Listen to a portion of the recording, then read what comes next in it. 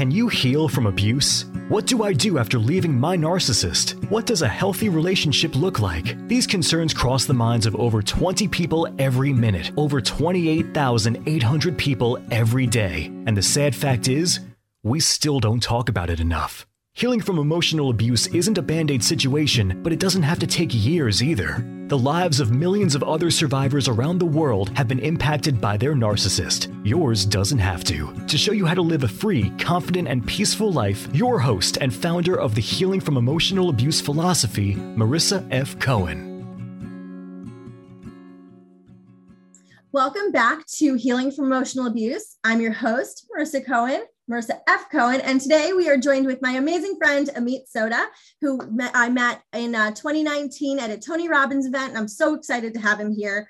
Amit is a transformational coach and a dating expert. He has over 30 years of experience specializing in empowering people through resilience, emotional intelligence, and mindset coaching.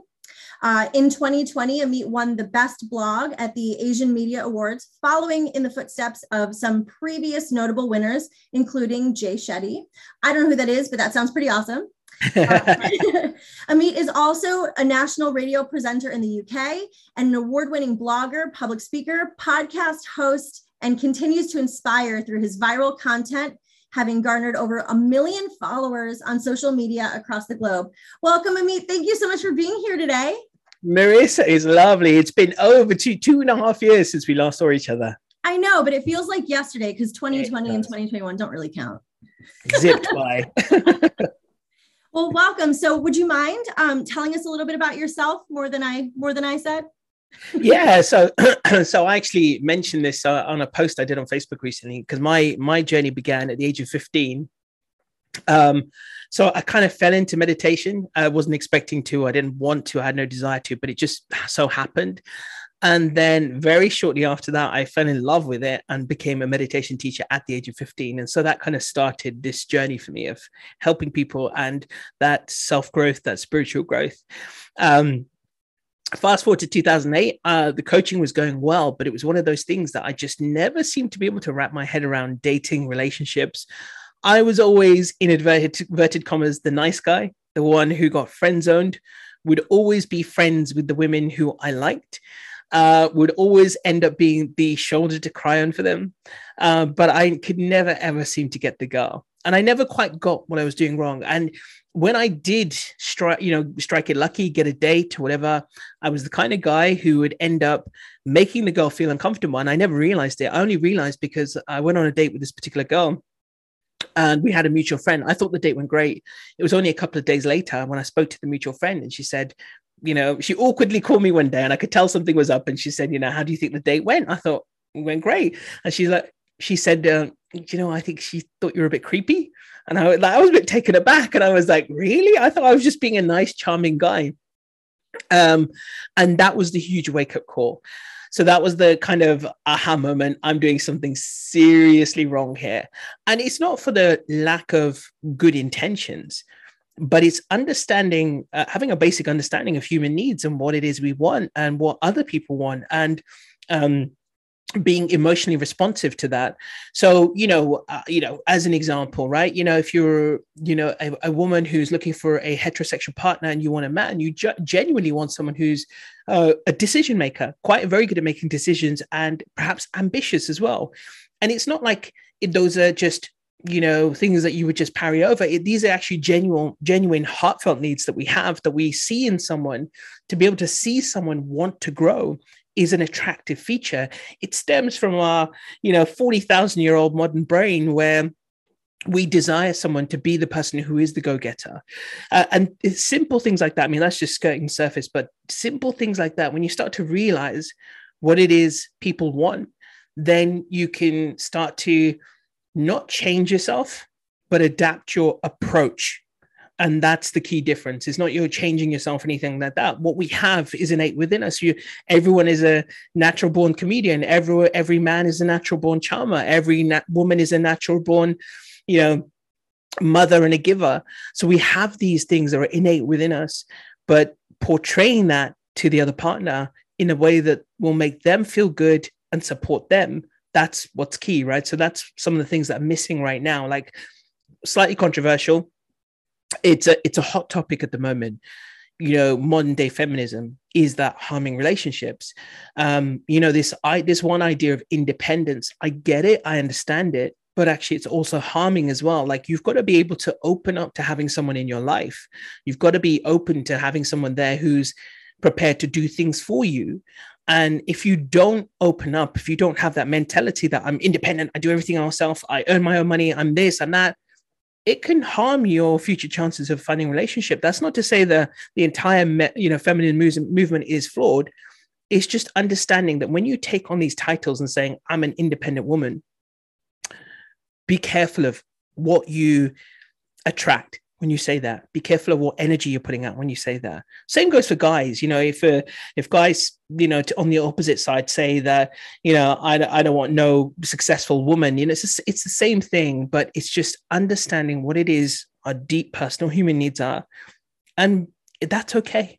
There's no need to let your ego drive you and say, no, I don't need someone in my life. I don't need this. I don't need that. Because we all do. We all want companionship. We all want to be with someone we can share experiences with. We all want to be with someone who can enrich our lives and we can enrich theirs. So that's what this is about. So don't make it very personal about these issues. Know what you want and go after it. And so I like a lot of what you said. So the criteria, I guess, or like the wants, like the personality traits that you look for, that can vary from person to person, right? I mean, everybody wants something a little bit different. Like my husband is great. He's not quite the decision maker, but he has other qualities that really attracted me to him. So I think, do you have any advice for how to dissect is the wrong word, but how to like pinpoint the qualities that a person may want if they don't know right off the top of their head, oh, I need somebody funny and this and that and this? Is there an exercise that you do that'll help people find that stuff? That's a really good question. No specific exercise, but I do ask, get kind of elicit. So one thing I say to people is that we do have like two levels of needs, right? So part of it is that whether you want to call it soul needs or, needs of the spirit or anything like that, we do want that. I mean, let me ask you a question very quickly with your partner. Do you feel safe when you're around him? Absolutely, yes. How would you feel if you didn't feel safe around him? How would it make you feel? Very uncomfortable. So that is one of the things that I say is a need of the soul. We all have it. It's another manifestation of someone who's the protector, the provider. It's again, these are very subtle. We're just using random words here, but it's what that feeling is. This is the same. And so I say to everyone, there's differences between soul and role, and we've got to understand that actually we have soul needs about what we want, and then we have quirks or personality needs, right? So you, for example, you may like a guy who's got a very mature sense of humor and is, say, for example, perhaps quite political in their viewpoint, and that's okay. That's great. No problem at all. Whereas, for example, my wife, thank goodness, she likes silly dad jokes, right? And she, loves my silly, strange, weird, quirky sense of humor. So we all have individualities in that sense.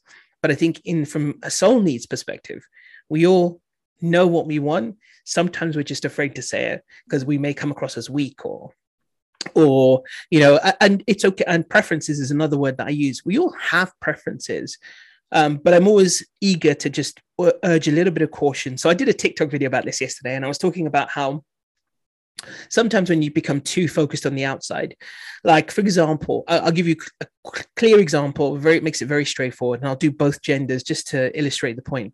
So I see a lot of women say, I want a guy who's over 5'10". So are you telling me if he's a wonderful human being, satisfies all your soul needs, he's like a provider, he's well versed in life, he's a go-getter, he wants to improve himself in life and do all of these kinds of things, are you saying to me that just because he's 5'8.5", you're not going to want him? Ask yourself that question. But the thing is what happens is that we blind ourselves to these prospective partners because we've put the list at the forefront and the soul needs at the back. And then flip side for the guys, I see a lot of guys, they could be 45 and say they only want to meet someone who's under 40. Same question. Are you really going to say no to the ideal woman who's 41, she's perfect for you in every way. But just because she's outside of your age bracket, or even if you've already decided that and you found out someone's 40, but you're not even getting 41, but you're not even going to give a chance to know them, then you think about how many people you have missed out on just because these lists and preferences are at the forefront. I think character should come first and then preferences. I think that's the most important thing. So if you want to have preferences, everyone has them. Some guys like curvy girls, some guys like slim girls, and that's okay. That's absolutely fine. We've all got our preferences, but that's not going to make or break the relationship. What is the character of the person who's there. Are they the kind of person you enjoy spending time with, sitting on the couch, laughing at the most silly things? Perhaps you both love watching Friends over and over again. I don't know. It could be anything. But if you don't have those things in common, then I think that's where the relationship can break down. We tend to just put importance on the things that aren't as important as we all think. I think personally, a lot of that has to do with media influence and TV shows and things like that, because you look at, Jennifer Lawrence and, Bradley Cooper in, Silver Linings Playbook. And you really shouldn't be attracted to Bradley Cooper's personality in that movie. He's not an attractive person. He's not a nice person or even like a safe person, but we look at that and then we expect, okay, well, handsome, right? Handsome is the ideal, not personality. And I think that's a big problem, especially when it comes to abusive relationships, because when you look at movies and TV shows, a ton of characters are super toxic, but they're really attractive. And then they change in the end. So, it almost sets people up for toxic, abusive relationships. Does that? Yeah. And yeah, absolutely. And like you said, it's predicated on the notion that eventually they change, and that idea builds up in people's minds. And that's not to say that people don't, but if you're in a bad relationship and you're living constantly in the hope that that person's going to change, but they don't, I mean, you're setting yourself up for failure. So I think when you're starting out in a relationship, if you're single and you're just starting dating and you want to make sure that you haven't made mistakes of the past, then think about what are some of the things that happened in your past, in those relationships that you've had before that, led to its demise. Like, what are the real qualities? Slightly more gross example, but just a real clear one. I met up with an old friend. We hadn't, work colleague. We hadn't seen each other for about 10 years, I think. We went for a coffee on Saturday, and it just so happens we started talking about dating relationships. She was single, and we talked about, she said to me, look, I just seem to keep attracting these guys who just want that one thing. And my first response to her was, what's the first line of your dating profile?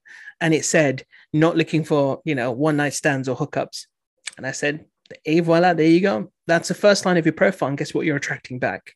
You're putting that energy out there, not putting enough input, not putting enough effort to think about what it is you really want and actually stating that. Because that's a powerful thing anyway. That's a very powerful medium, just to state what you want. I said to her, if it was me, that line would read something like, for the right guy, I would make the most awesome partner because I'm this, this, and this. And here's what I'm looking for too, or something like that. I mean, like that's just throwing something out in the air. But if you put that as a headline, so I say to everyone, when you write a profile, the first two things are always your picture and the first line of your profile. Picture is obviously going to be the first thing that people are going to look at. So, make a bit of effort, try and get some nice pictures done.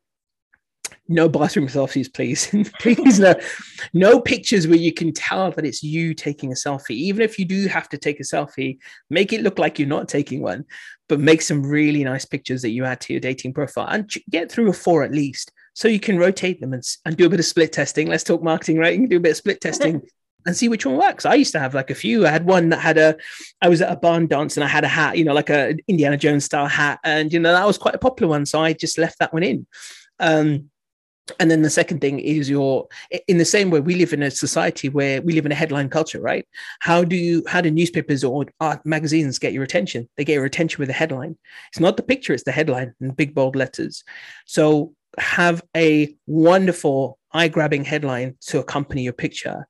And that's going to, again, really, start to filter out the ones who are not your people and start to attract the ones who are. So I used to have I had a number of headlines on my one, but one particular one that I remember well was that I was like, ladies, if you happen to find Chewbacca attractive, then I'm your man, because I'm big, tall, hairy, and I just like random stuff like that. But it was an honest representation of me. I was a bit of a Star Wars fan. I like Chewbacca. I love the character, and things like that. And so it brought people out just to say, oh, that made me giggle, or, oh, that's really cute. He is quite, I quite like Chewbacca. He's so cuddly. And that's the point I was getting across, that like, with me, you're not getting some big butch six-pack athlete. You're getting a cuddly type. So there you go. That's me. And so because I did that, it brought out the right types of people for me. And so if you can be very clear about and very specific about what you want, based on having bad experiences is not a bad thing, it's good, but learn from those lessons. Anything that happened that made you realize that that wasn't your person, think about any of the red flags that you did actually ask. Whenever I'm coaching someone, I asked them this question during that whole process when you were with someone: was it anything that gave you cause of doubt? And 100% of the time, yes, there was. Why did you overlook them? I just thought we could make it work, or this, that, the other. And they had loads of reasons for it. But they did know deep down that it wasn't really going to be a long-term thing, or it was going to be an incredibly hard slog either way. So think about what those things were that really made you, pause for thought in that relationship, and make sure that you understand them. Don't put it out there, and don't put your blueprint on your dating profile saying, I'm not looking for a guy like this. I'm not looking for a guy like, or a girl like this. I'm not looking for a girl like that. Be clear about what it is you then want and write that on your profile. All right. So far I'm tracking three pieces of dating advice. The first one is, do you feel safe? Does your partner make you feel safe? And if you can't answer that question with a resounding yes, it might not be right. Dating piece number 2 is there's 2 types of needs. There's soul needs and role needs, right? And then the third piece is focusing on what you do want, not what you don't want, because that attracts the wrong people.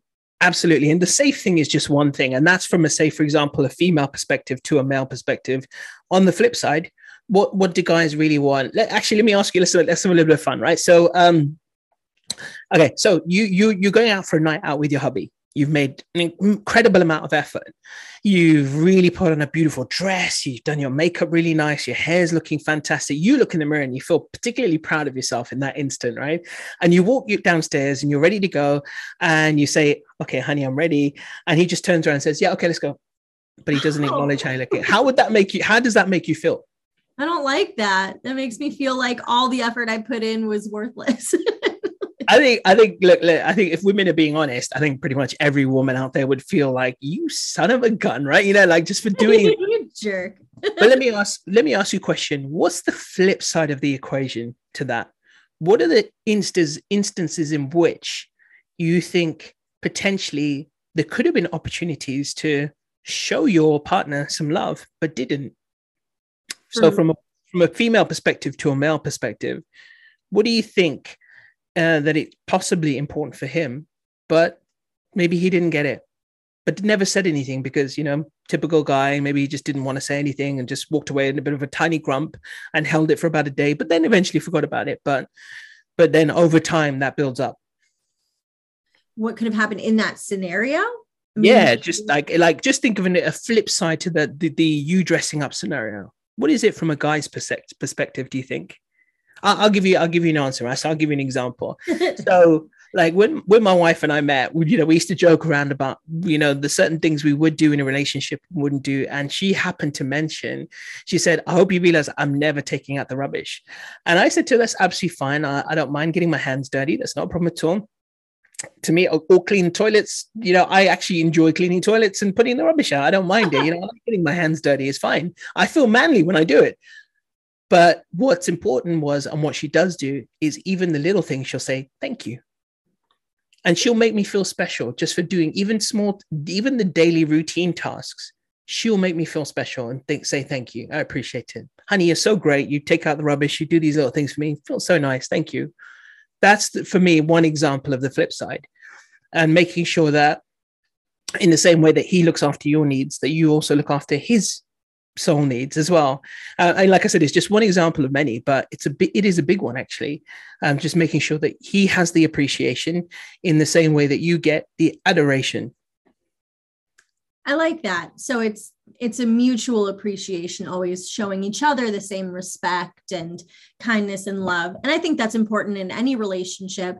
If you're not communicating well and your partner's not respecting you, I mean, that alone is a recipe for a bad toxic relationship. Yeah, definitely. Yeah. If you feel it's very weighted in one direction, that's an immediate red flag there. And be honest with yourself as well. You know, I hear so many people, I'm coaching people every day in, day out. And I hear so many examples of people in relationships where they weren't appreciated. They weren't, and, you know, if anything, they were put down for, you know, and they're making all the effort, doing everything they can, but all they hear is negativity on the flip side, from the other side. And that is it. But they stuck it out for a long period of time. I'm like, God, if that was me, I would have been out there in about half an hour. No, we joke. Obviously, when you love someone, it's easy to overlook, but definitely whatever you do, do not make that mistake again. Don't do that same thing twice. Remember, it's got to be both ways. It's not like it's, 50-50 every single day. And we always talk about the fact that actually a relationship is 100-100. And some days, one partner's going to make more and the other one's going to, do more as well. And, you're going to have ebbs and flows both ways, and that's okay. But so long as over a period of time, you realize that actually you're having a really bad day, they'll all actually be there for you and look out for you and say, honey, are you okay? Is there anything I can do? You know what? Sit down. I'll make you a cup of tea, that kind of thing, right? That at least they're there supporting you through those ebbs and flows. Right. And if it over time only feels one-sided, you're doing all the work, then it's not a healthy relationship. That makes a ton of sense. Yeah, absolutely. Do you have one more crucial piece of relationship advice for listeners? Yeah, I do. Actually, I've got loads. Give me your next one. Yeah, dating and relationships are one of these things that we don't get taught in school. And it's not one of these things we automatically know as we're growing up. No one tells us, I often use the example sometimes that, for example, in South Asian culture, it's definitely missing because we've grown up with there being more of the kind of the arranged marriage type of thing.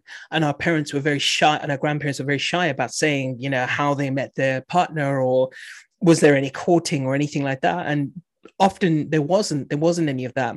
Whereas I speak to my English counterparts in the UK and I ask them, what did you learn about your grandparents and their relationship and things like that? And they'll often hear stories of, during the war, one of them saw each other at the party and walked up to them and said, my lady, would you like to dance? Kind of thing. And it was very candid and just straightforward. But there was an element of that, from the guy's perspective of being the stepping up, being the man kind of thing, and going out there and just asking the woman that you like, and women doing the things that they needed to do, and, being ready to say yes, or, playing hard to get, or whatever it might have been. There was, some of this nice, beautiful back and forth play that you get it's nice to have in a relationship.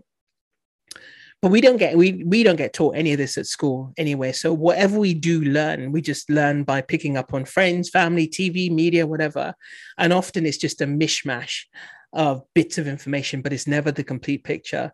So I say to everyone, if you're struggling and you genuinely don't know, you know what? Speak to a coach, because I'm telling you, there's some incredible relationship coaches out there and dating coaches. And of course, one right here, but there are loads, and so rather than going through the pain of yo-yoing and going in and out of dating and relationships, if you're really serious about finding a partner that becomes your forever person, then take that step. It may cost you, I don't know, it's so varied, right, depending on where you go, but you could probably get a decent one for $1,000. And that's, I know it sounds like a lot of money at first glance, but it's not. It really isn't. How much are you going to spend on a wedding? 20,000, 30,000. That's small fry in South Asian culture. 100,000 is an average price, pounds.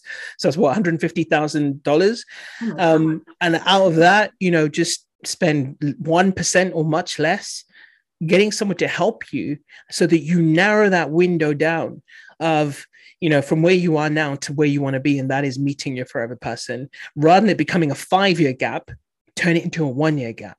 Wouldn't you be so glad? Like, I mean, everyone I speak to over 35 is, always got some regrets. They're like, oh, I wish I'd done this. I wish I hadn't done that. And so if you're someone like a lot of the people I speak to, they are over 35, where they are starting to feel those regrets and thinking, I wasted so much time on the wrong people. I don't want to do that anymore. But get the right help. And, as an analogy, I am never going to do my own accounts. I am rubbish at accounting. So I'll pay an accountant, because there's no point in me trying to do it and figure out. It would just take me forever. So get a dating coach, get help, and just they will help you close those few gaps in your knowledge. Just enough. Look, not everyone else is out there to be a dating coach, but they will help you close those little gaps. My most recent success story was actually a coaching client that out of 6 sessions, we've only had 2. And on Monday, he already left my Google testimonial and said, I don't need your sessions anymore. You've really helped me enough. Mm-hmm. And so after session 1, he went on a date with a girl who wanted to be serious and exclusive with him. And he said to me, the reason was because I did all the things you told me to do.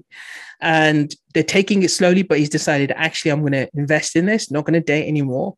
And we're going to see where this is going to go. And I said, congrats, good luck. I really hope it goes well. I'll be here on the other end of the phone if you need any advice, of course, always, but all the best. And he was someone who was a little bit hesitant with the price, but he did it. He paid. And, you can literally see it on my Google page, business page. It's there and in black and white. And, I look at something like that and I think, I feel proud, but I also think, thank goodness he made that choice, that he just did it. He did hesitate a little bit, but then he just did it. He just thought, sod it, I'm just going to do it. And he did. And it's paid dividends. So don't be someone who's going to be kicking yourself up the butt 5 years down the line thinking, I wasted all this time. I wish I did it. Just don't do it. Get some help. And most dating coaches I know will at least give you 30 minutes free. If you don't like it, you don't want them, don't worry about it. You're never obligated to continue, but at least have that conversation and get that help.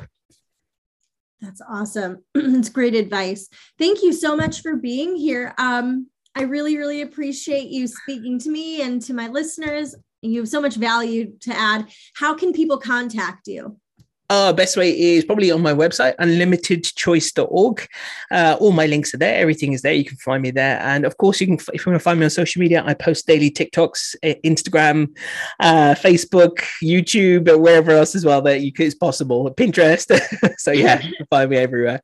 Perfect. All right. Well, I'll put all your links and stuff in the show notes, but thank you again so much for being here and for all of your advice. And I just really appreciate always talking to you because you're awesome. Well, you're a superstar, Marissa, and thank you for having me. It's been an absolute pleasure. Thank you so much for tuning in and listening to the Healing from Emotional Abuse podcast today.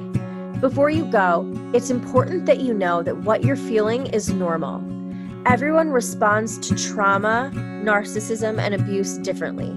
Our brains go into survival mode to protect us from harm. But I want to make sure you know that you're not alone. I'm here, and I want to brainstorm ways that I can help ease your healing journey.